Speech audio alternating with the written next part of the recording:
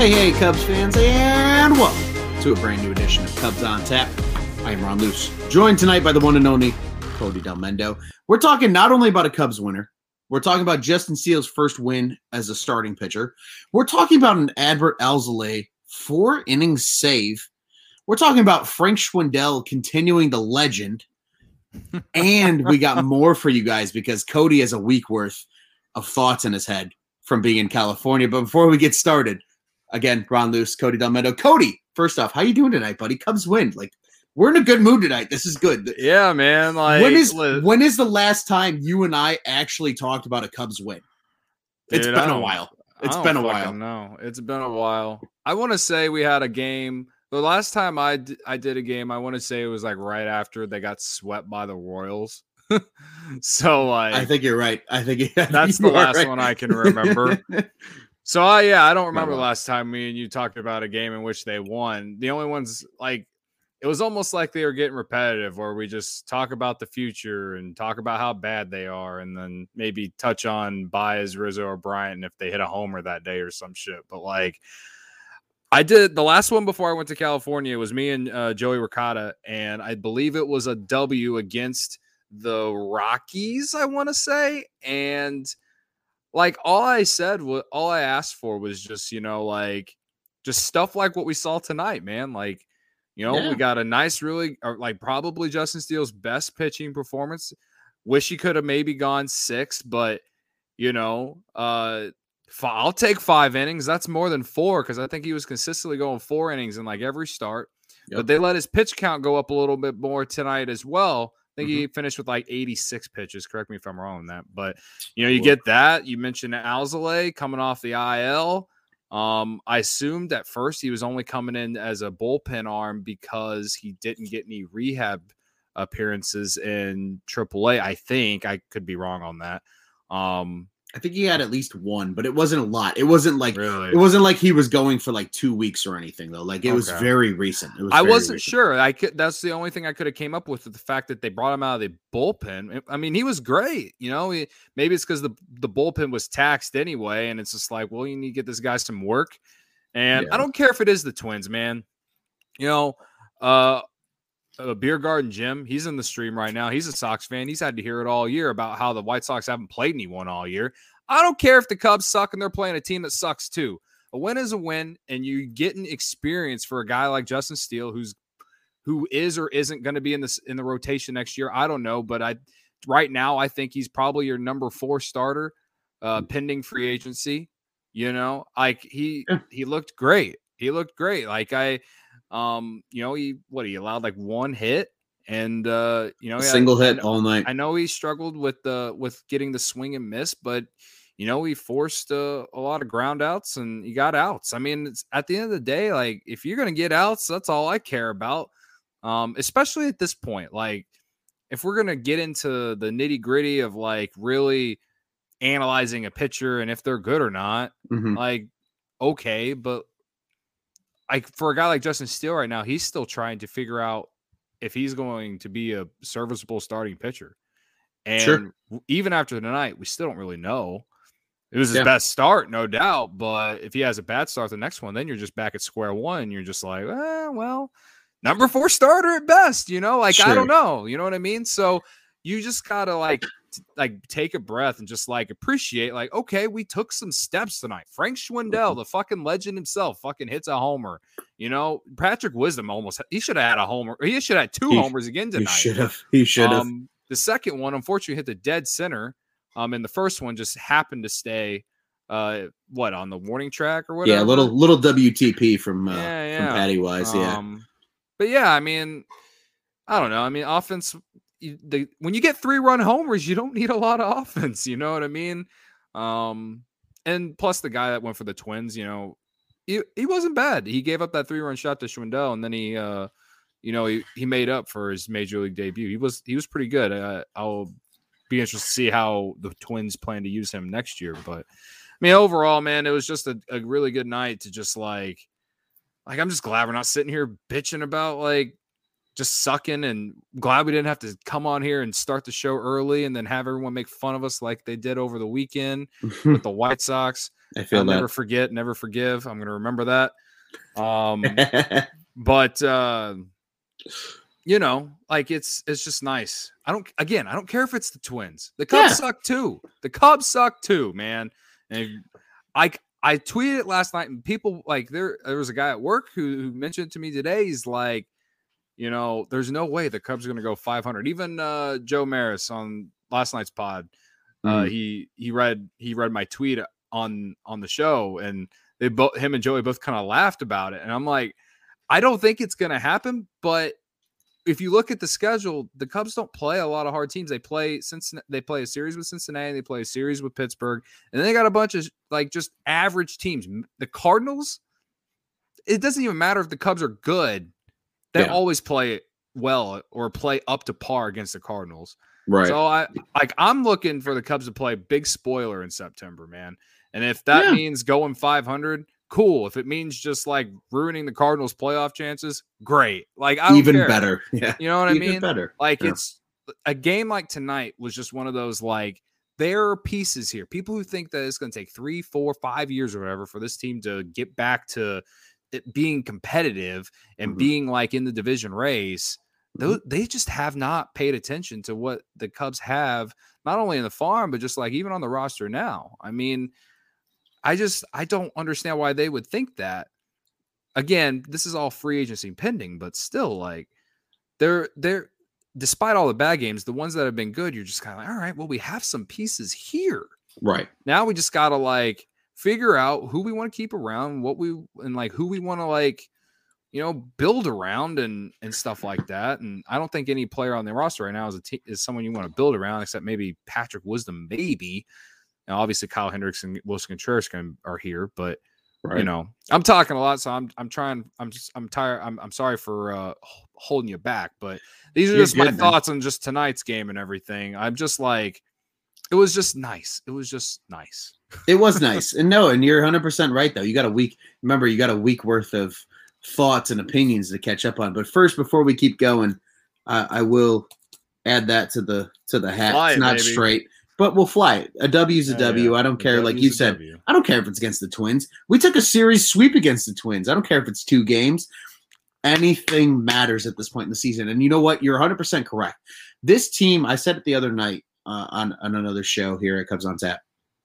This team reminds me a lot of the 2014 Cubs, of the essence of like, there's the pieces. Like you can see the guys that are going to make an impact on like the next great Cubs team. They might not be the stars of the team, but they're going to be there and they're going to make that impact, right? Like I could totally see a Patrick Wisdom being a part of that, even if he is like a 4th infielder.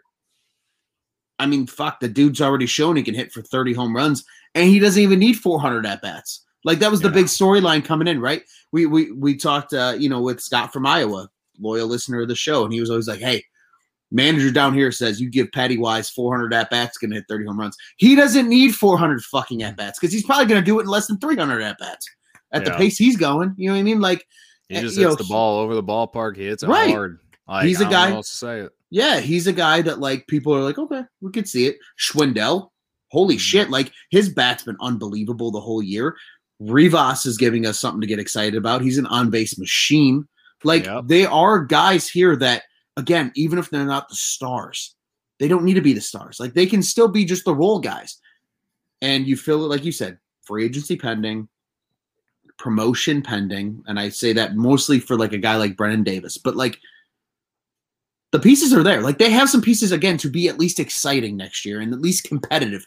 They don't have to be NL Central winners and World Series aspirations. As long as they're in the mix for the NL Central title in 2022, I think for a lot of Cubs fans that's a victory. Like you know what I mean? Should be. That should, like, and I say it should be because for so long before 16, fans just wanted to make the playoffs. We'd just be happy to make the playoffs. Right. You know what I mean? And I'm not saying that we should lower our expectations and have the lovable losers mentality. I don't think wanting to win a division every year is a lovable loser mentality. That's just that's the base level of expectation because it's so hard to win the World Series unless you're the fucking Giants of the last decade. You know what I mean?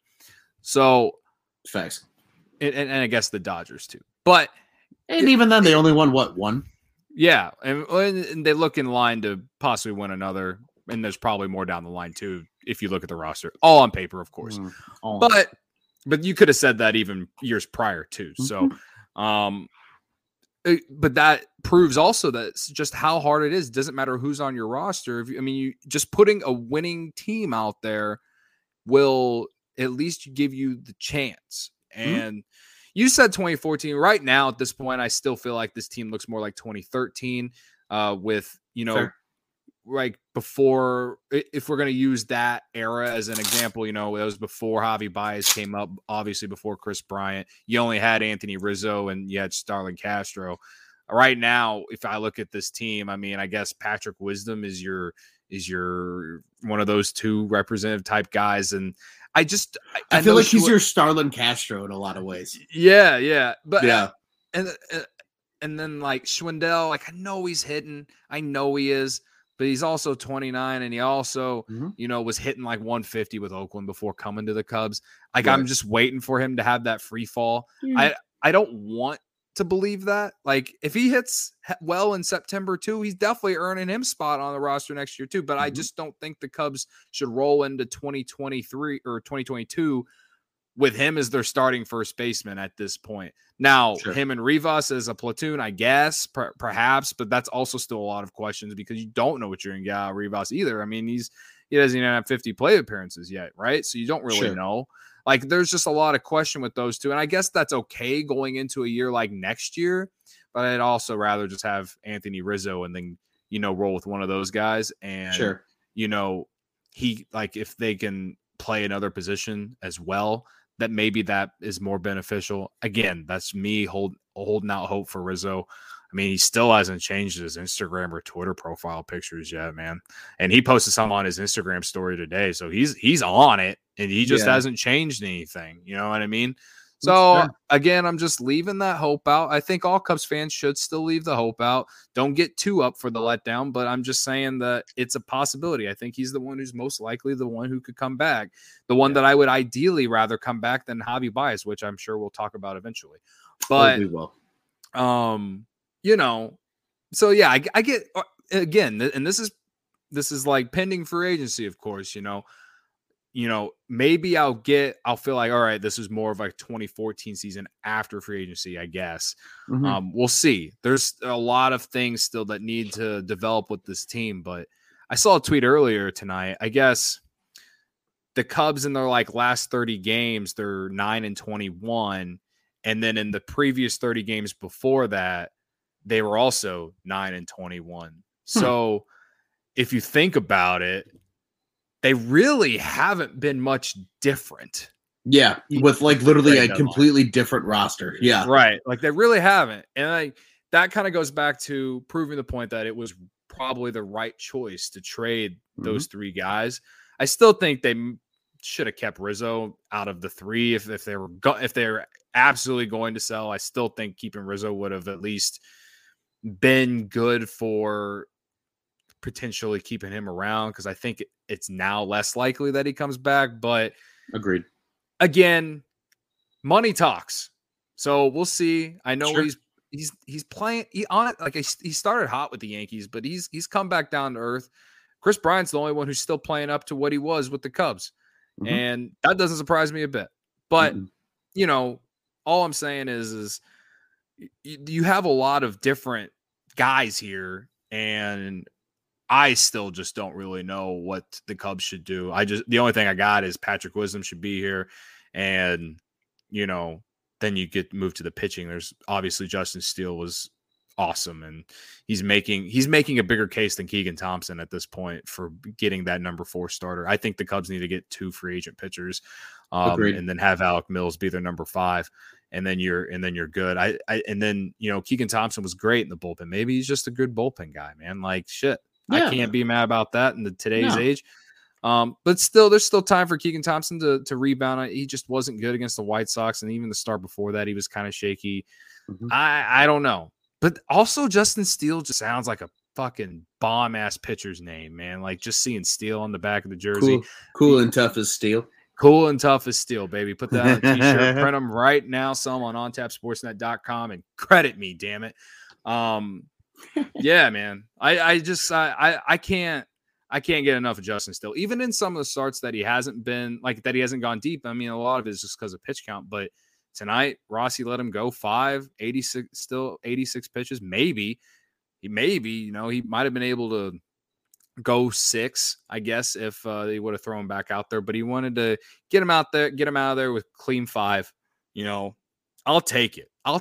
Yeah. Even if the Cubs were competitive, I would have taken that, Oh, hell yeah. He's just showing everything, I think. I know a lot of people are still questioning the lack of swing and miss, but I just think that comes with learning. And oh, for sure. He just can't throw. I wish we've seen times where he's going up there on the mound and pumping 98 as a starter. So yeah. I don't know what it is. I just think that's more of a learning curve and figuring out how he wants to go at batters the first time through the order and then the second time. And, I mean, that's every pitcher's thing, right?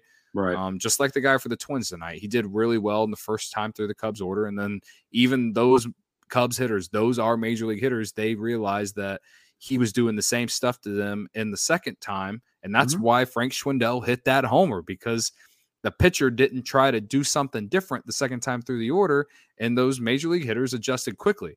That kind of shows just how good those players are for the Cubs, even though they're bad. It just shows how good a major league pitcher or a major league hitter is compared to a AAA guy. So, absolutely. Yeah, and going back to what you said about Steele, like I got to listen to a little bit of the Cubs postgame show on Marquee tonight. And Ross, in his post-game interview, said, he was like, Justin looked really good tonight, but the biggest difference tonight versus every other night was his 2-seam and his 4-seam fastball truly looked different. Like, they didn't blend. You couldn't, mistake one for the other. Like, there was the good movement on the 2, and then he was able to hammer the 4. And I think that's going to be a big key for him, because we already know the wipeout stuff he has. We've seen the slider. We've seen the curveball. He's got a solid changeup. We've seen all that. The key, I think, for him is truly going to be, can you mix those 2 pitches? Can you get your 2-seam to truly act like a 2-seam and fade away from, the right-handed hitters? And can you pump that 4-seam like what a true 4-seam should be? And I think he had that tonight, and I think that was a credit to it. Sure, he only had 3 Ks in 5 innings. He walked 3 in 5 innings, but he only allowed 1 hit the whole game and no runs. Like, he looked good. And again, this is only his 3rd major league start. Like, he finally got a W, and he has so much potential. Like, he doesn't scare me. And I think tonight truly was, before we talk strictly pitching, like, we talk about the guys like Frank Schwindel, who's been killing it. And we talk about all these other guys, Wisdom and so on and so forth. And we look at the future, and I still manifest Nicholas Castellanos back in a Cubs uniform myself. But, like, on the pitching side, tonight was a perfect example of what the future can be, because you have Steele go 5, very solid 5. And then Adbert Alzolay comes in fresh off the IL and pitches a 4-inning save. Yeah. Like, are you fucking kidding me? That is insane. But that just shows the amount of talent, like you said. Like, it just shows the amount of talent that this pitching staff could have going forward in the future. It just takes longer for pitchers, and that's why I never got mad at the Cubs front office for drafting heavy position players and then buying pitchers, because position guys come up quicker. You're right. Yeah. And they succeed faster than pitchers, unless you just are you're one of the greatest pitchers of all. I mean, Jacob deGrom was great the moment he came to the show, right? Like, and other guys, Shohei Ohtani, like there's just some guys who are different, but majority of just pitchers in general, like they're going to take time. They need innings to pitch and to develop and to figure out how they want to go at batters and figure out what their strengths are and what their weaknesses are. You know what I mean?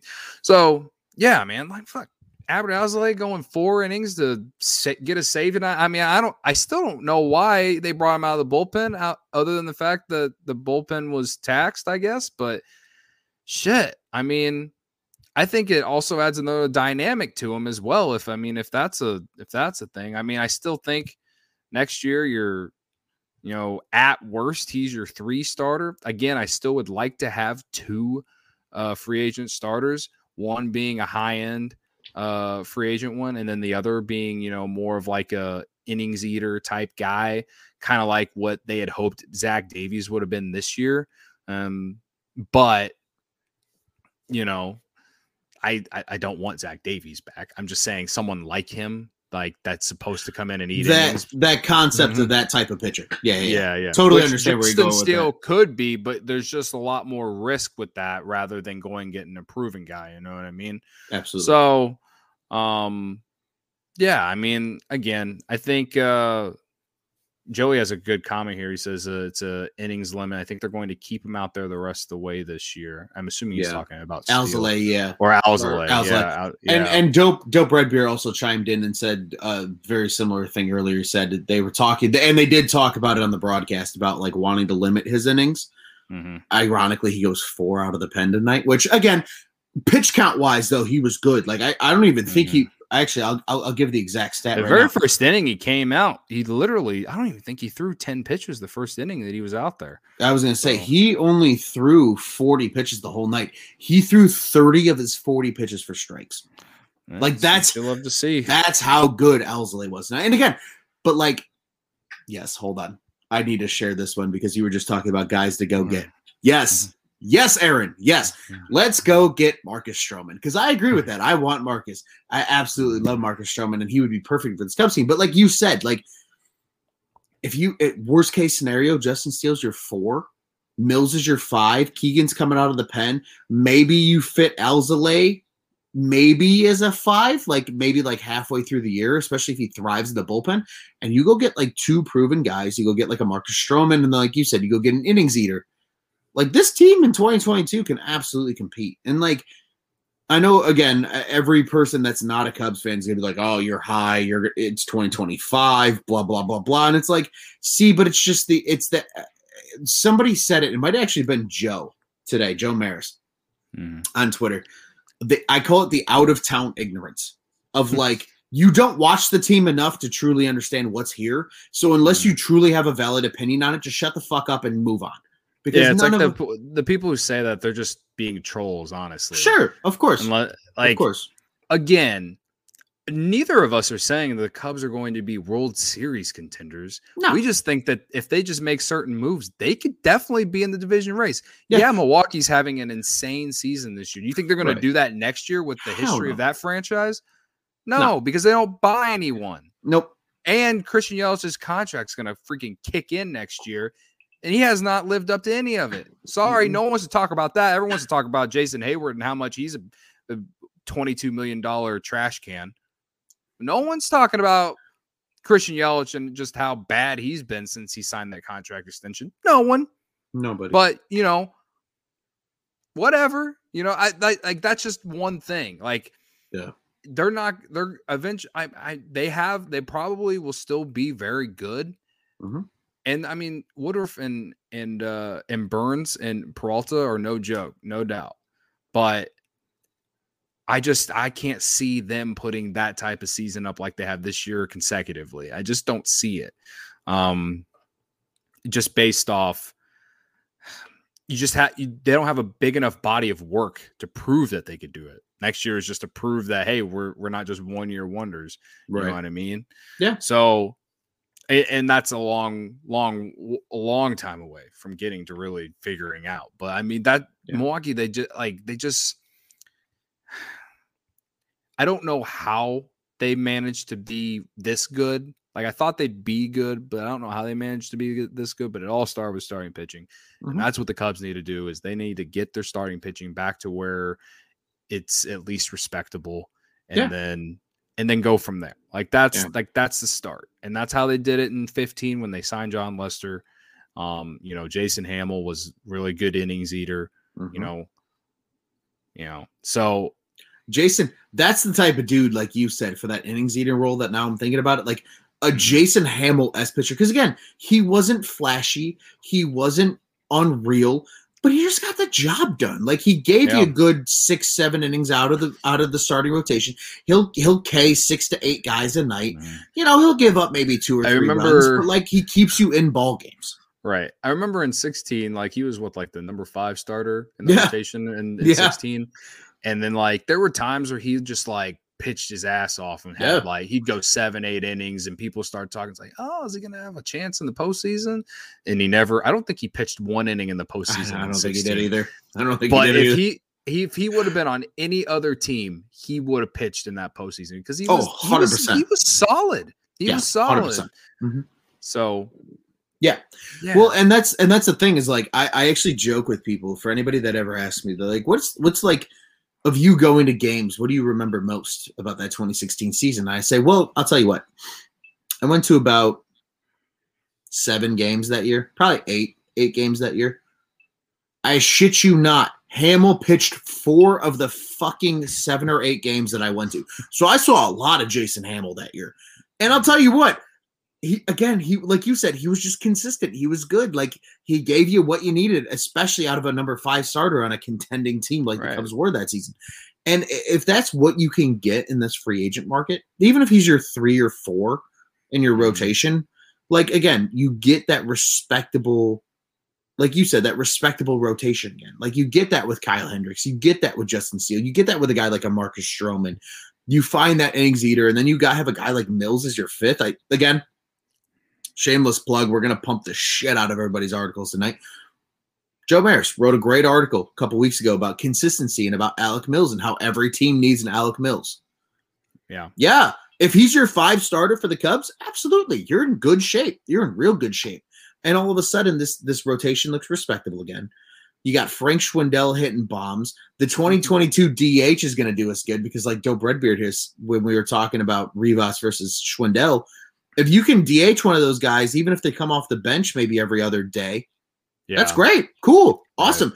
Right. Especially if Rivas has the bat that everybody is hyping up from his time in AAA, which again, I mean, he's hitting the ball well. Sure, he's not always getting on base, but like he's hitting the ball well. I mean, and he's only 24 years old. Like he's super young still. And I think a lot of people forget that. And like I didn't even realize that. Admittedly, because like Joe and I did the episode on Sunday when he debuted, and I'm like, wow, this Rivas kid, he's really good. What is he, like 27, 28? And Joe's like, no, you dumb son of a bitch, he's 24. And I'm like, really? Yeah. Wow. I had no idea it was part of the Tony Kemp trade. I had no idea until this I morning. didn't either. Again, I'm gonna give kudos where kudos is due. Who reminded me of that? But Joe Maris. So our little encyclopedia that we got here, Cubs on Tap, is Joe Maris. But like that's the thing is like you can absolutely get back there, right? And then you even add with the bats, right? Like sure, maybe you're in a weird transition year where you add 1 or 2 bats to this lineup and it's a lot of the same guys. But again, like Patrick Wisdom's hitting, Schwindel's hitting, Rivas is hitting. Like a lot of these guys are fucking hitting the ball. Like Matt Duffy's hitting, you know what I mean? Nico Horner's going to be healthy next year. Nick Madrigal's going to be healthy next year. Oh, did we forget about him? Like we got Cody Hoyer in the bull again. And honestly, like going back to last night's game, not to take away from Joe and Joey, who did a great job on the post game. If you haven't listened to it, I highly recommend you go and listen to it. But like, I think the Cubs are starting to find their back 3 of the bullpen now for this next run, and that's Rowan Wick, Cody Hoyer, and Manny Rodriguez. Like, the pieces are there again, and that ties back to exactly what you said at the top of the show. Like, the pieces are there. This Cubs team can get there, and again, I think tonight's win is just like. It's the little tease of that, right? Like, because you see the glimpses. You see these guys do well. Again, the pitching alone tonight was worth getting excited about. I mean, shit, you only had to go 2 guys for 9 innings. Alzolay was absolutely fucking electric, and so was Steele. Again, final stat lines for both of those guys. Steele gets the win. He's now 3-2 on the year. 5 innings, 1 hit, no runs, 3 walks, 3 Ks. Great. Adbert Alzolay goes 4 innings with 1 hit, clean sheet the rest of the way with 5 Ks and gets the save, the first of his career. 11th different guy to get a save for the Cubs this year. I heard that on the postgame show today too. I thought that was a fun stat. But like, holy shit, that's exciting. And yeah, and Dope Redbeard here in the comments. Again, a guy that huge friend of the show, Mr. Brad Wick, is also coming back to the bullpen next year. Like they have the pieces. This pitching staff is not going to be just some gong show. Like Jed and Dan Kashevitz damn well know, like, we need to fix the pitching in order to be competitive. And I know you and I have had this conversation before too, Cody, of like, kind of the reverse of the first rebuild, right? Of like where, like you said, they drafted really heavy position players and went and bought pitching. Right. It almost feels like they've had a couple of years now to develop that pitching with the pitching lab and everything. And like maybe they develop pitching and go buy hitting. Mm-hmm. Like, can you imagine that? Because I feel like pitching almost costs more to teams than hitting does because, like you said, hitting is so much easier to develop than pitching is. So if you can find a niche in developing pitching, well, you know, who knows, right? I'll just close this little part out with Nick Castellanos, Marcus Stroman, and John Gray. Cody, that's music to my ears. Music to my ears. The John Gray thing kind of gives me Tyler Chatwood PTSD, honestly, but he's also a guy who was a number one for the Rockies for a long time. He was. Also the number 3 draft pick. Yeah, high draft pick. I think he could, you know, in a role like just 8 innings, I feel like he could be solid. Mm-hmm. I feel like, you know, baseball is baseball. You never know. But, you know, and I get Tyler Chatwood PTSD because everyone was like, oh, Chatwood should be so much better with the Cubs because he's out of Coors Field away now, from and he had decent numbers in Colorado, you know, and then he came to the Cubs and was leading the world in walk rate, you know, like he was a big thumbs down, Cody. Big thumbs down. There was a little foreshadowing here. There were so many times that I was trying to get up for him, but yeah, good foreshadowing because I'm ready. Can we please talk about Javi? I think yes, I was gonna say let's transition because again, a great win tonight, and this is gonna be kind of the little like filler discussion between previewing tomorrow's game. New series against Pittsburgh, 4-game series at Wrigley Field. It's a night game. Don't know what the post game is going to look like yet. We'll keep you updated for those that are listening. But nonetheless, just to close it out, again, huge start by Steele. Great look by Alzolay. The legend of Frank Schwindel continues. Great things from the Cubs tonight. Big 3-0 win. And sweep of the Twins. Awesome. Yeah. Great. I don't give a fuck that it was 2 games, and I don't give a fuck it's the Twins. They swept. But let's talk about the big old thumbs down. Thumbs down. Big old thumbs down. Did you hold on before we do get into this? Did you see the fucking asshole in the stands today with the thumbs down sign, but he couldn't hold it right, so it was sideways? Like I did not see that. You didn't see that? No, Go find that on Twitter, dude. I did see a guy. I did see a guy hysterically. I saw a guy holding a sign that said, I wasn't booing. I was Buayes. Yes. Buayes. Yeah. I saw that one too. Yeah, something like that. I saw that one these too. Mets fans. Okay. Sound off, baby. I know you. All it's right. Pent up. You got it. If you saw my tweet earlier today, go ahead. Quickly, before you say Cody's tweet, also go check out Cody's article at www.ontapsportsnet.com talking about this exact argument before we get going. Gosh. Cody, continue. The floor is yours. Okay, so I sent out a tweet like when I was in California. I'm pretty sure I was like, 10 glasses of wine in. I had a lot of wine out there in Napa Valley. And I don't remember exactly what I was doing, but like I saw I just listened to the comments Javi Baez said about, the thumbs down thing or whatever. Mm-hmm. And, my tweet was just saying that like, I understand from a sense of why he might say that because no one likes getting booed. But there's so much of Cubs Twitter that's just defending this guy, saying that he didn't do anything wrong here.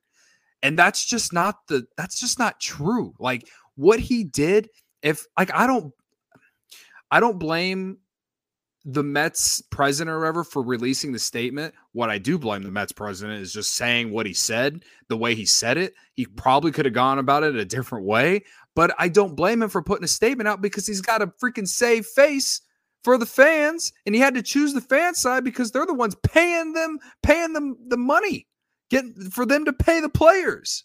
You know what I mean? Sure. So again, like a lot of people thought that I was just like rah-ing the, for the fans and being like, we can say whatever we want at the games and stuff. That's not what I'm saying. Like I've heard some really shitty things at Wrigley Field from Cubs fans and just any fans in general of like just being drunk idiots and just saying some of the dumbest shit at players. You're right. I'm definitely not supporting, booing players or whatever. Even though I won't lie, I have booed some guys sometimes only because I was drunk or whatever. But it was never like a serious thing. It would be like 1 or 2 seconds, and it's just like laugh about it afterwards. It's not like the players actually hurt me. But the whole thing with that entire situation, the main thing that made me mad was just how many people on Cubs Twitter are just supporting Javi Baez no matter what over it. And I don't understand it. Obvious shirt. I love Joe Johnson. Love him. He's a great guy. I love obvious shirts. But just like making the shirt and to basically just throw away the idea of, okay, there was that Javi didn't do anything wrong here. Like with the thumbs down New York or whatever. Like I understand he's doing what he's doing because he's, it makes money. I get it in a sense, but also like, the way his tweets from his account were coming off about it was just like I just feel like he was just supporting Javi Baez no matter what he said. And a lot of that is like, there were a lot of people who were doing that. From his sense, I get it because he just helps himself shirts. But from like just regular fan perspective, I'm just like, I'm a homer too. Like, it's hard for me to not be optimistic about the Cubs. And it's hard for me to not support Chris Bryant, Anthony Rizzo, and Javi Baez.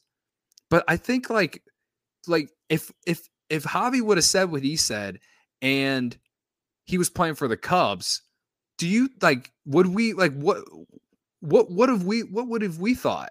You know what I mean? We would have thought the same thing the Mets fans are thinking right now too. Right. We'd be like, what do you mean what the fuck? Like, why are you getting mad at us? Again, Cubs fans never booed those guys.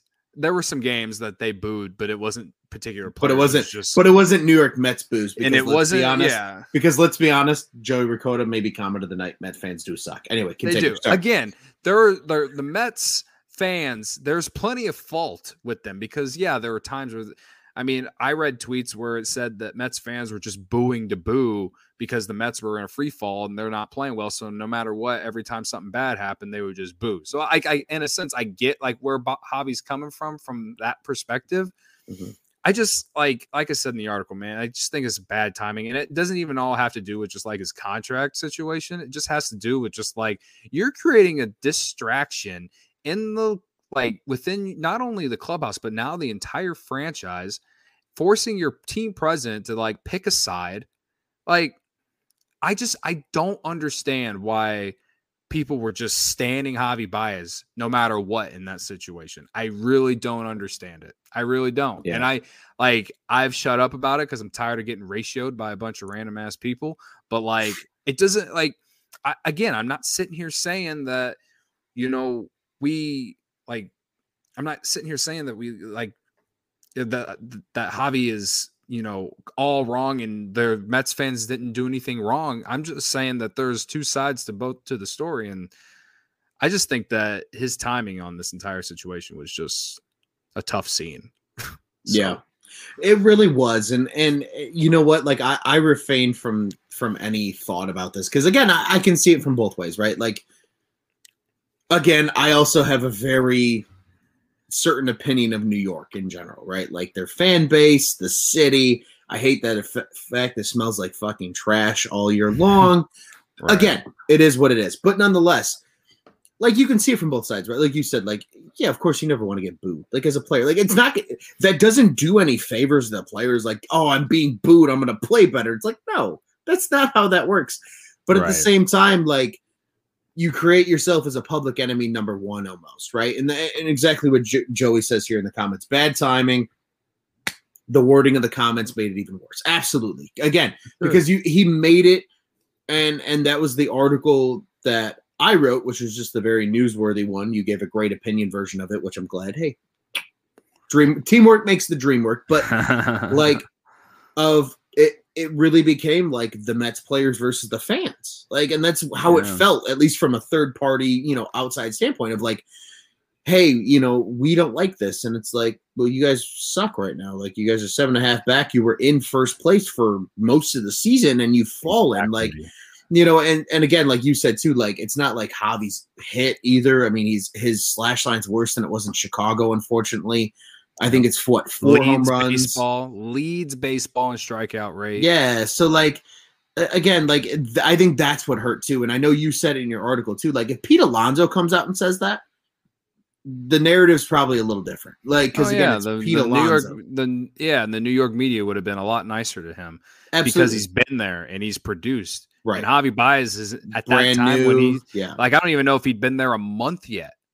Like, I don't think, like, that headline New York Daily News, like, back page or whatever, like, that's just New York media. And like all of Cubs Twitter that was reacting to that, saying like this was just too much, was like, well, this is New York media. This is what they've been doing for years to just put down players. And some players embrace it and, you know, are able to hang around there for 10, 20 years and be legendary, and others haven't. I'm not saying that Javi Baez isn't going to be that guy, but he's really not off to a great start there, because now like he created this distraction, not only with, you know, making it the team against the fans, and then, you know, forcing the situation with their front office. Like I know the front office, like they could have said some things a lot different, no doubt. But they also wouldn't have had to say anything at all if Javi just didn't say what he said. So, you know, I just think that when you're winning, you can say whatever. You can't say whatever you want, but you can say a lot of things. You get away with a lot more. Yeah, like I don't know how to say it. Like there's been so many storylines from the White Sox this year, that from just comments in media about TLR or Tim Anderson or whoever, that has been spun both positively and negatively, more negatively about TLR, but have now started to change the narrative because the White Sox are 10 games above 500, or leading the division. They're running away with it. And like, you know, people are starting to lighten up on him finally. You know, that's what happens when you win. Winning cures all ills. Absolutely. Right. It really is. And the Mets, they aren't winning. They're like, I mean, again, they were 4 games up in the division, like, and at the end of July, and now they're like 7 games back. At least last I checked was 7 games back. It's just like you just got you can't make those comments. And to me, because it's not like, because Javi said stuff like, he didn't say like stuff like this because the Cubs fans never booed him, but he would always, there were times where he would make comments in the media about, like last year he said something, not last year, I don't know. I feel like he says things in the media that has made him look like he is this like immaculate crybaby. No, not even that. Just like immaculate, like athlete. Like I do everything right. I'm real. Like I'm the best at what I am. I'm El Mago. Blah blah blah. Sure. And as a fan, I guess like I never minded it, especially as a Cubs fan, because he was on the Cubs. And it's like, all right, well, I like having a player with that kind of confidence, but he's never played like he's the best shortstop in the league except 2018. You know what I mean? But like he just, I don't know. It's almost like he needs to be humbled, because maybe if he gets humbled, he'll start like stop swinging at pitches 2 feet off the plate. You know, I don't know. Like there's just so many things. And I know Cubs Twitter thinks that I just like despise Javi Baez, and I don't. I just wish that he would just change. Like because I want him to be a Cub, but I want him to just change as a player, because he thinks that 2018, like he's still, like I genuinely believe he thinks that he is still the 2018 Javi, and he just isn't. He just show him, like his agent needs to show him. If he genuinely thinks that he can get $200 million, he still thinks he's a 2018 Javi Baez. Yeah. And he just ain't, brother. Whoever gives him $200 million, that franchise is going to be so fucked for 10 years, man. Yeah. Well, and to your point, right? Like, I mean, if he was putting 2018 numbers up in 2019 and 2020, and then even into this year, sure. Then we can sit here and make that argument that he's a $200 million player. I'd be mad that the Cubs traded him. Right. You know like, what I mean? But like a nearly almost 36% strikeout rate is not going to get you $200 million. Like, it's just, it's the nature of the beast. I do have to share this one quick comment, though, from Dope Redbeard. Mets fans were in absolute shambles when Javi scored that game-winning run for them when they came back in the game, because that shit was funny. But especially because they booed him like only an inning earlier when he came up to the plate. But again, like, I think it just shows, like, and you know what the best part of this whole thing is, and not even to like get off topic, but just it makes me giggle, is this whole like there's the Yankee fans hate Rizzo narrative, and there's the whole like Javi versus the Mets fan narrative, and KB's just chilling, having a good time in San Francisco. But like, it all comes back, and like, it's just everybody posting pictures of Jed with this like shit ass grin on his face, and I'm like, yeah, you know what, you son of a bitch, you might have been onto something. Like, right, you might have. I'm not gonna hold you to it yet because it's too soon to tell. too soon. Because like, yeah. Alexander Canario isn't crushing coconuts with his thighs in the major leagues yet. Like, he's still down in South Bend.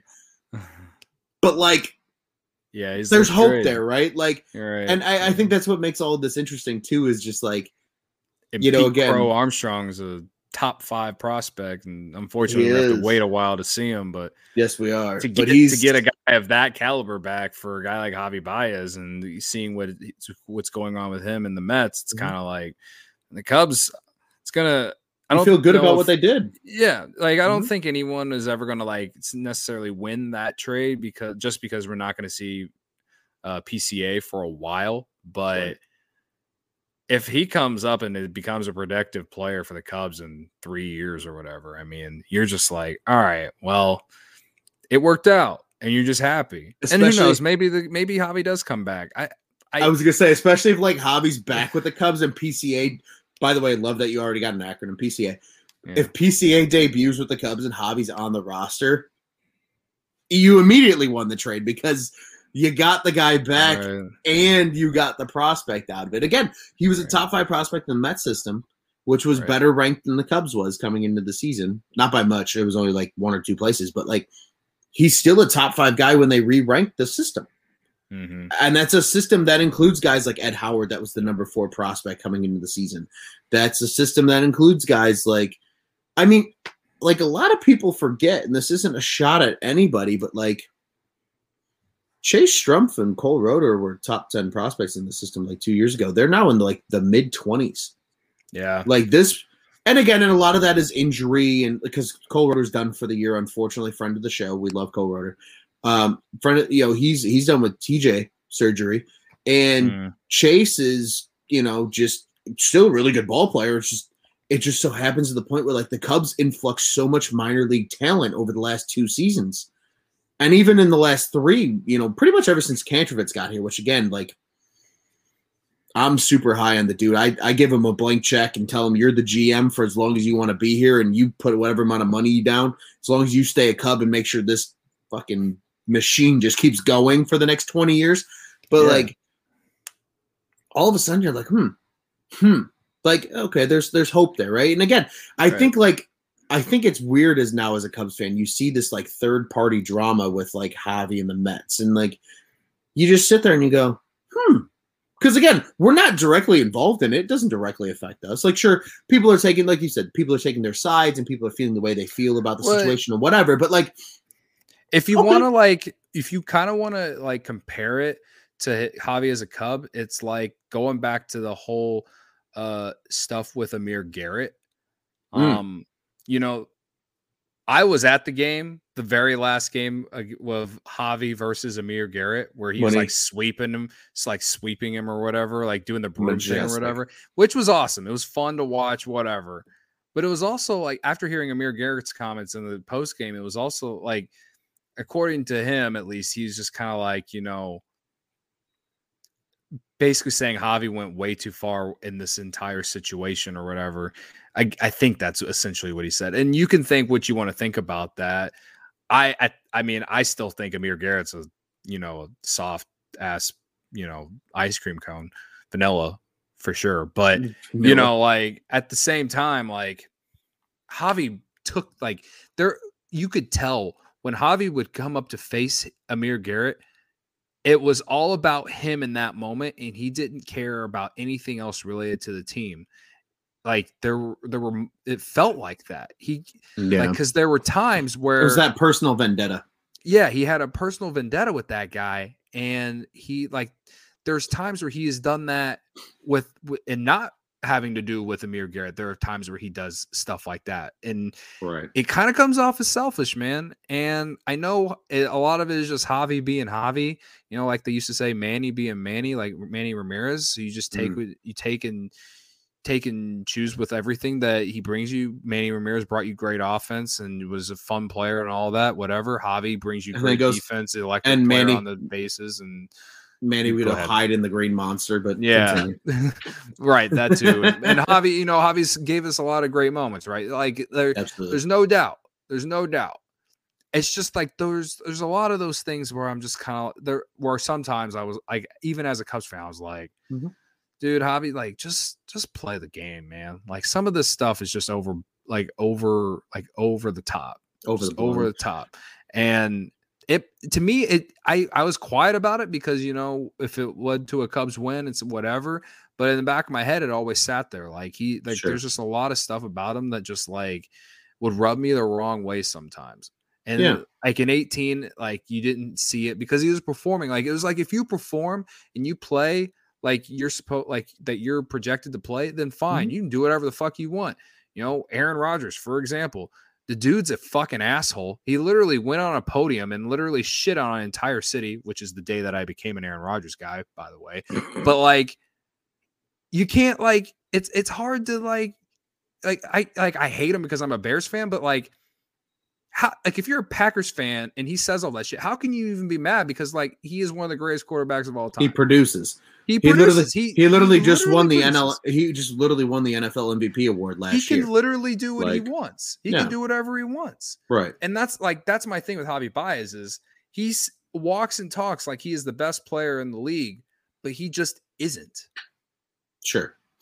Well, and I think too, like on top of it with Javi, like the way I approach it, I think with Javi is like you be you, but like don't get caught up in the stupid shit. Because like if we're being entirely honest, like Javi playing the way Javi does, people love it. People love that El Mago and you know the no look tags and the World Baseball Classic. Like people love that shit.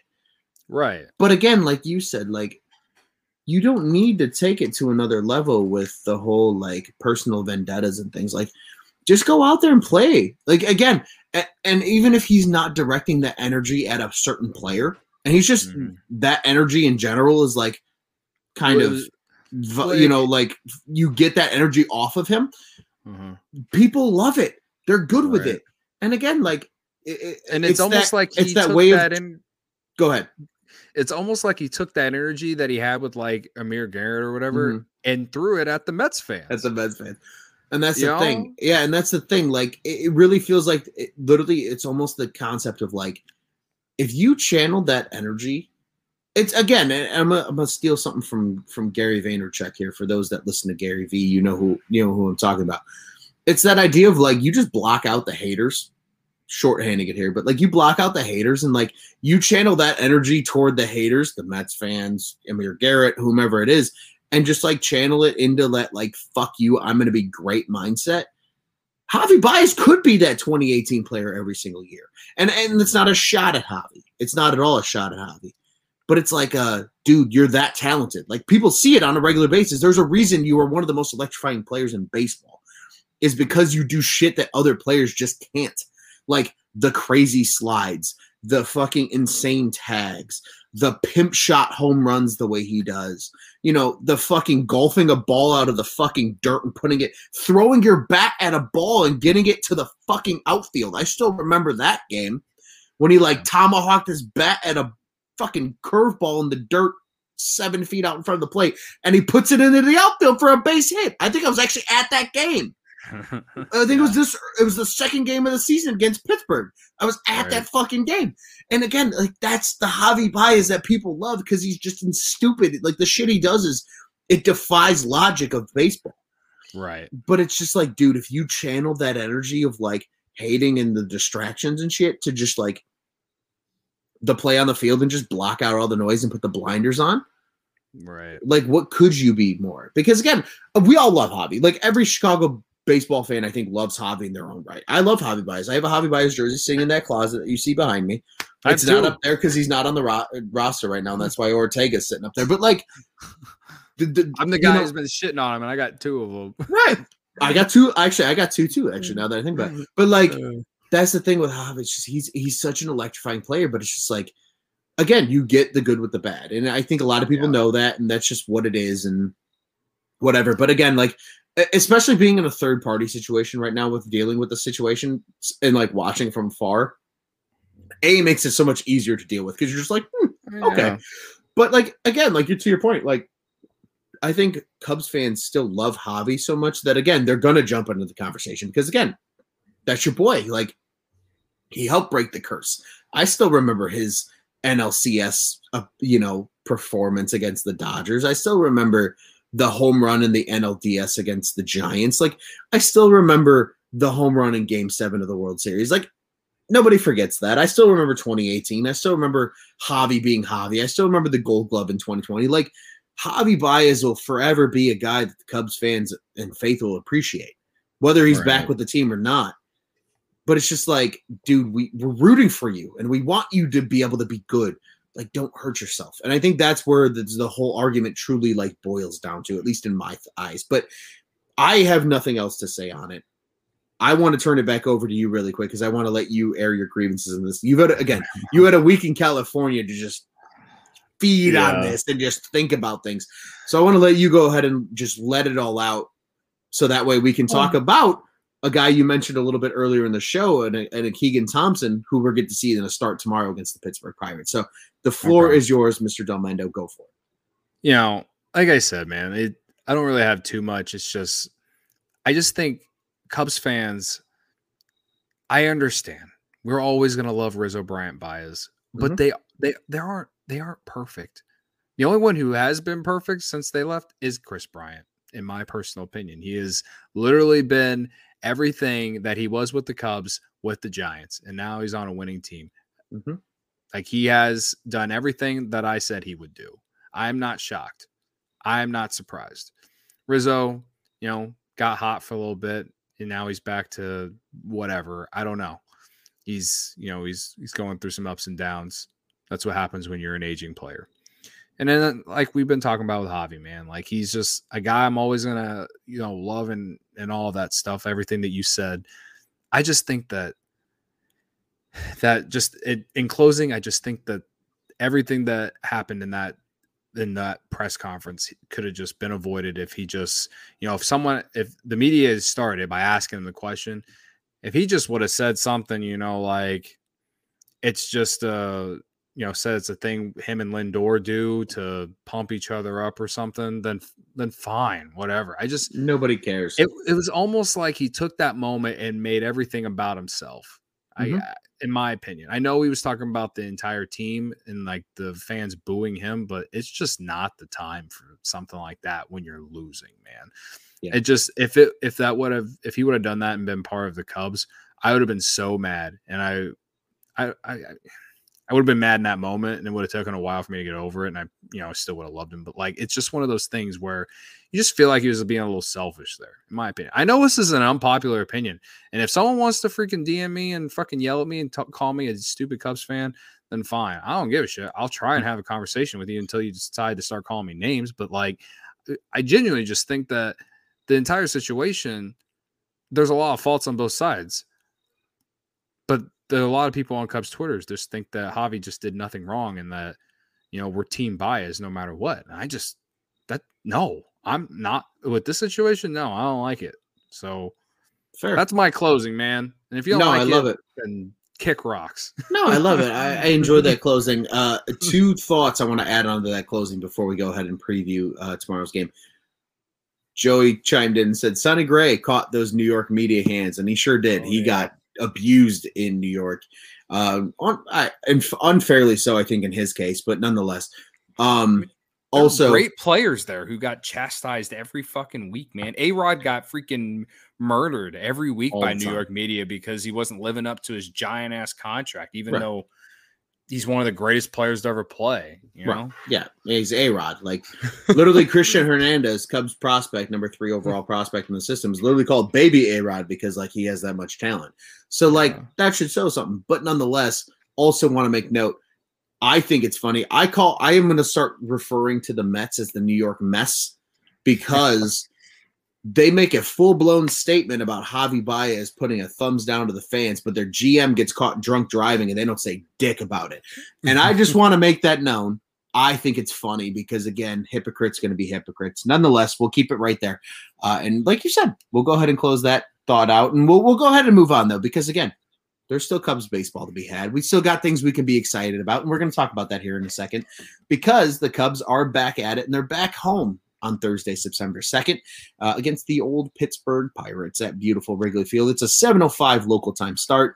You know the drill. If you're in the Pittsburgh market, you can listen to the game, KDKA FM 93.7 and AT&T Sportsnet Pittsburgh if you want to watch it. And, of course, the usual suspects in Chicago, 670 The Score, WRTO 1200, and Marquee Sports Network. On the mound for the Pittsburgh Pirates is right-handed pitcher Mitch Keller.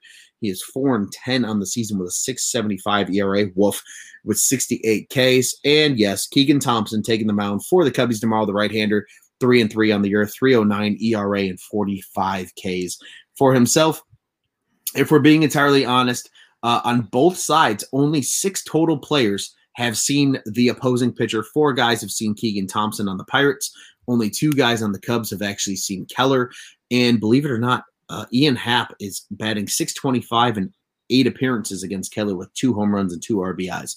So I'll drop that little tidbit in there with you. But Cody, what do you think for tomorrow? A little preview, a little fly the W player. What are your thoughts? Well, I do like to hear those numbers about Ian Happ. He's been hot. It's been a common topic. We haven't talked about Ian Happ too much tonight. He's basically reeled me back into thinking, all right, we're gonna keep him because it just makes me mad because it's like he did this in 2019 too, but he also didn't get the chance because he was in AAA the entire time, right? This year he's with the team the entire time, but then decides to hit in the last month and a half whenever there's no season's over, right? The season's over. He's such a I don't even know what to say about Ian Happ, but I'll take him as my fly W just because he does seem to play well there and in Cincinnati for some oddly reason. As far as Keegan Thompson, I know I talked about it earlier. He's kind of struggled to start as a starter. I know his very first start, I guess he was okay. I don't even think he was able to go 4 innings. I don't know. I can't remember off the top of my head, but I think it's tough to go into the cell and face that White Sox lineup, no doubt. He was given a 6-0 lead though. That game was tough. Even though I wasn't watching, I was just following on my phone. But I don't know, man. I just need him to bounce back, man. He had a bad outing. Now it's time to bounce back. Like, show us what you're made of, man. Like, he's great out of the bullpen all season. He's got the stuff. Like, let's see what you got. He's going up against a really bad Pirates team. So, it's very similar to this game where, Justin Steele was really good. And the naysayers will be like, well, he faced the Twins who suck. Well, tomorrow, if Keegan Thompson's good, the naysayers will say, well, it's the fucking Pirates. So, I'll take it, though. I'll take it. Hell yeah. So, Hell yeah. At the very least, it's a building block for him because for guys his age, confidence is so key, man. So, I'll take Ian Happ, and like I said, I'd like to see Keegan Thompson at least give me 4. I based off pitch count, how they've been doing it, I would hope for 4 innings. Maybe 5. I don't know, but I guess I'm looking for more, like looking at the strike and ball total. Wanting to see how many strikes he's, because I think one of the biggest problems he has is he's had a lot of deep counts because he hasn't been able to finish batters off. So it'll be interesting to see how he does that against this Pirates team. So again, the Cubs are looking to see what they got in him. At this moment, I think he's a better bullpen arm than he is a starter. So prove me wrong, Keegan. That's all I got. Prove him wrong, absolutely. And yeah, I mean, just to back up the stats that you said, his first start returning was against Kansas City. He went 4 innings. Only gave up 2 earned runs. He did walk 2, only struck out 1. I think that was just a classic case of bad luck. You only give up 2, you only give up 2 and you lose. It sucks. But again, like you said, that White Sox start only went 2 innings, gave up 5 runs, 4 of which were earned, walked 2 again, and only strike out 1. So I agree with you. I think the big key for him is going to be, hey, can you get those strikeout numbers maybe up a little bit? They don't need to be astronomical. Give us a Justin Steele tonight start. 3-3, 3-4, maybe. Like, balance it out a little more. Maybe not as many runs. Maybe he is destined for the bullpen. We won't know. But again, he's going to get that opportunity the rest of the year to show what he has. And if he can come out and throw a great game, like you said, who cares it's against Pittsburgh? It's a confidence builder. It's going to help him in his development. If he can go out there and give you 5 really good innings against the Pittsburgh Pirates tomorrow, that's a huge deal. Again, this is a team that just last night, well, technically, oh no, not yet. Still last night. We're not midnight yet. So, but just last night, like, pressured the White Sox and like kind of beat up on Giolito a little bit. So like, they're not awful. They're not atrocious. They're bad, but they're not that bad. Like, if Keegan Thompson go out there and give you a good start, like, that's a good thing that you have going for you. And again, they're back home. So like, no DH anymore. I don't know if it's going to be Rivas versus Schwindel. That's going to be a hell of a lineup decision for Ross the rest of the year, because both guys are hitting. So I'm going to avoid that position. I'm actually going to go Patty Wise as my fly the debut player. I think he ties KB's rookie home run record tomorrow with his 26th home run of the season. And then I think before we get to, I'm going to call it right now, before we get to September 11th, because that'll be the first game I'm back at Wrigley, I think Patty Wise breaks the record as well and gets to that number 27 and sets the rookie home run record for the Cubs. Rookies with 27. So I'm gonna go ahead and take Patrick Wisdom as my fly debut player. Ron, did you know that the Cardinals traded Patrick Wisdom because they thought Matt Carpenter's salsa was going to save their franchise? That's what I heard. I also heard he was traded for a Prius, a washing machine. What were some of the other ones? I've been keeping tabs. I've been keeping tabs on those because I get a good giggle out of every single one of them. So I'm like, oh, we got a Prius, we got a washing machine, the equivalent of cash consideration. Yeah, the equivalent of cash consideration. That poor bastard that gets traded like at least 15 times a year. Let's see, the equivalent of a coupon for Feldco windows. Oh, that's a good one. I'm running out of like things. I'll send you a couple. We'll collaborate on this. But nonetheless, I agree with you, man. I mean, he literally was traded for a bag of balls. Like, I mean, I just, if there's any, I've been wrong about a lot of things this year. Like, in May, I was like, this team fucks. We're going to the playoffs, blah, blah, blah. Like, we're major league. Like, these are major league vibes, like the movie, blah, blah, blah. We were all give me Wild Thing on the Mound. You can literally go back and find the tweets and fucking retweet me and call me a dumbass. Fine. Whatever. I was just being a fan. Whatever. But the one thing I have been right about all season is Patrick fucking Wisdom, man. Whenever he was raking, when I researched him, I was like, this guy has never had a chance to play in the major leagues at a consistent level. The Cubs are giving it to him. Mm-hmm. Mm-hmm. And here he is, about to break the rookie record, man. I just wish the team was good. Fucking delivering. He's playing great defense. Yeah. He's playing incredible. He had a great play offense. tonight at third. Yeah. Check out the Cubs on Tap Twitter account. There's that play of him scooping up that play, that little soft dribbler up the third base line to Rivas, who makes a nice stretch for it too and gets the nice pick. Again, if it doesn't make you feel some type of way, I don't know what to tell you, because I enjoy watching Patrick Wisdom play third base. And I'm telling you what, Cody, we see the Ortega jersey. Everybody that watches Cubs on Tap religiously when we're live sees the Ortega jersey behind me when I'm on. There is a very good chance that if there is a Patrick Wisdom jersey on September 11th when I am at the ballpark, it will be purchased and it will be hanging right next to Rafael Ortega for the Cubs postgame immediately following that game. So I'm just warning people, there might be a number 16 jersey up there. I kind of want to go get a Michael Hermosillo one.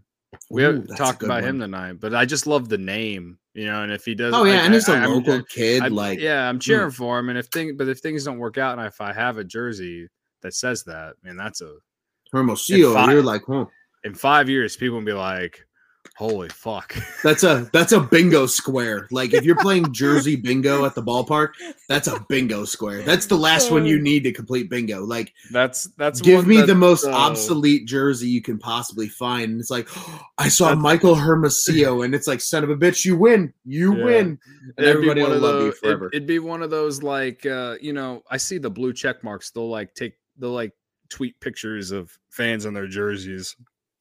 Sometimes they always tweet ones of like just long tenured, or not long tenure, but guys who were Cubs or whatever a long time ago. You mean like Mike Fott now? Yeah, or like Kosuke Fukudome or whatever. Like that would be like Michael Hermosillo in like 5 years if things don't work out. Absolutely. You know what the best part about Fukudome is like his T-shirt actually got me in trouble in middle school. I bought a Fukudome T-shirt, and Cubs on Tap guys know this story, but maybe the Cubs on Tap crew or listeners, you may have heard, if you're a loyal listener, you've heard the story before, but I'll keep it very brief and very short. Long story short, I wore a Fukudome shirt to school, had a gym teacher. She didn't know what the hell who Fukudome was. She naturally reads "fuck you, do me" on the back of a jersey, takes me down to the principal's office. Thankfully, one of the male gym teachers was down there and goes, "That's a player." And she goes, "What?" He goes, "Yeah, that's a player. That's Fukudome. They just signed him." And she just got so embarrassed, and we all laughed it off. But again, just like anytime I hear Kosuke's name, I'm just like, that fucking jersey got me in trouble when I was in seventh grade. And I was Cubs pumped, legend, baby. Cubs legend. He had a hot first half of the year. We all thought he was the savior. Kosuke coming over, like he's going to get us to the playoffs. And then like All-Star break came and went, and he fizzled off, and he became what he became. But always all kinds of fun. But Cody, do you have any final thoughts before we go ahead and wrap this thing up? No, man, we ended up being here an hour and 10 minutes. It felt nice. I know our shows are usually 30, 40 minutes. So if you're sticking around for this long, appreciate you. Thanks for everyone for following along, listening, and all that good shit. It's always great. It's very cool and tough, as we like to say here. Cool and tough. Yeah, man. No, it's good to be back. I don't know if we're going to have a post-game show tomorrow, but we'll probably have one Friday or at the very least Saturday or Sunday. So absolutely. Stay tuned and keep following along. I mean, again, I tweeted it out. I am optimistically hopeful for a 500 month of September. We're 1-0 in September, baby. It's a good fucking start. Hey, to get to 500, that's a good start. We'll start 1-0, baby. And I'm right there with you, man. I mean, honestly, like this Cubs team, there's enough guys on this roster that at least can make shit interesting. And you're sitting here and telling me, like, especially against a very subpar schedule, this team can't go 500, especially if you get good pitching like they've seen the last couple 4, 5, 6 games. I understand. Why not? Pick. I understand the draft pick. And maybe, I guess if Kumar Rocker gets taken a pick or two before the Cubs in the draft next year, I guess you can go back and call me a dumbass for cheering for a 500 record if that happens. It's just with the MLB draft, it's so like it's hit and miss. It's so much more hit and miss than the NFL or the NBA draft. Like there's no there's just no sure thing. And we've talked about it in so many times about I was gonna say that the Cubs have taken. I'll go back to the picks. Right. I'll go back to the 2013 draft. Right. Number 1 overall pick, Mark Appel, baby. Not even in the major leagues anymore. You know who number 2 in that draft was? Chris Bryant. Continue. Right. Again, just because you're a top pick in the draft doesn't mean shit in the major leagues. And there's guys that are the guy that just, again, White's www.ontapsportsnet.com. I do a lot of editing. 18th round pick for the White Sox just got called up today because he's been raking in the minor leagues. Like, it doesn't fucking matter. It's like just if you're a good player. And again, we've seen the Cubs organization find guys, right? Like Schwarber was a 4th overall pick. Ian Happ was like a 14th pick. Like they found guys that have come up and contributed to the major league roster. You don't think they're going to be able to find a guy? Nico Horner was a late first rounder, man. Yes, that's a perfect example. Like, and you could have argued that if he had stayed healthy in the first half, you could have argued he was making a play for an All-Star game. Yeah, he really was. I mean, he was hitting the shit out of the ball and playing good defense. Like, and that's the thing, right? Like, you're gonna sit here and tell me. But then also, Albert Almora was like taking number 6 overall, 5 or 6, yeah, or whatever. Yeah. He was like, again, It's a fucking crapshoot, people. Right. If the Cubs are picking 6 versus 8, who the fuck cares? As long as they put the scouting in to get the guy that they want, I don't care where they're picking. It doesn't fucking matter. My biggest thing with the entire situation is like if you purposely lose, or if you literally are trying to lose, it ruins any kind of culture that you've already built. And I know Rizzo, Bryant, Baez aren't there, but you can see the Cubs are going out there and trying to win every game, every night. Like they don't go. Of course, there have been some bad ones, no doubt. There's no doubt been some bad ones, but considering the roster, all things considered, with the roster, you know, they've gone out there and battled every fucking night. And they give you competitive effort. I don't want that to end. I want this team to keep that winning mentality that they've had the last 7 years, you know, and just, you know, we'll see what happens. Yeah, don't lose the culture. By the time that pick comes, it's going to be July next year, and no one's going to really give 2 fucks about how the Cubs finish in September. Don't lose the culture. The culture is not worth losing over the 6th pick versus the 8th pick. Nobody gives a fuck. There will be a tweet in July of next year where someone's bitching about how, the Cubs tried too hard in September. I'm going to roll my eyes. I'm going to let everyone know now. I will roll my eyes super hard when that happens.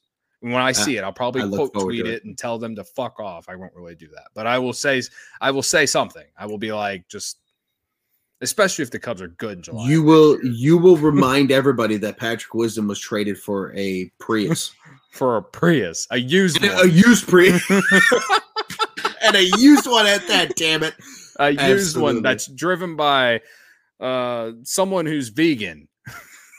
I don't know. Hysterical. I absolutely love it, dude. It's nothing against fantastic. the vegan people, but no, come on, man. We're all about our meats here and all that. Just silly, yeah. You know, talk to the Bears on Tap, guys. I'll tell you, put your meat on the table. But no, nonetheless, man, I do want to remind everybody, Cody, before we get out of here, Cubs on Tap, the official Cubs podcast of the On Tap Sports Network. Check us out, www.ontapsportsnet.com, at On Tap Sportsnet on social media. Follow us at Cubs on Tap. Well, we're not at Cubs on Tap. We are at Cubbies on Tap, Cubbies. That's Twitter and Instagram. I'm at Loose on Tap. Cody's at Cody on Tap. Follow all of our other great panelists at Juice on Tap, at Joe Maris, at Marty Laval, at The Riot 326, and all the others that contribute here to Cubs. Bears, Bulls, Blackhawks, we got it all. And yes, Cubs fans, all of us know Sox fans that are friends of ours. The Sox on Tap crew does a great job covering the Southsiders as well. So once again, www.ontapsportsnet.com, at OnTapSportsNet on social media, the On Tap Sports Network. Go ahead and check out what's on tap in Chicago sports. Cody, it's always a pleasure, my man. I'm glad you're back. Glad you enjoyed your trip to California. We enjoyed ourselves tonight. It's a nice long episode for everybody as you wake up on Thursday morning. Let us get you ready for the weekend. You know, Thursday's kind of the unofficial start of the weekend. Let us get you started for the weekend. Cubbies win. They take the series against the Twins. We're going to go see the lowly Pirates back at Wrigley starting tomorrow night. And I'm excited for it because Keegan's getting the start. We'll see some Patty-wise. We'll see some Schwindel. Hopefully we see more Rivas. Hap stays hot. Who knows? A lot of shit to keep an eye on with the Cubs through the rest of September. And again, Cody and I both rooting for a 500 September out of this Cubs team to at least just reinforce that winning culture heading into the offseason. So, Cody, what do you say, my man? We get out of here the only way to how to? Let's go Cubs. Let's go Cubbies.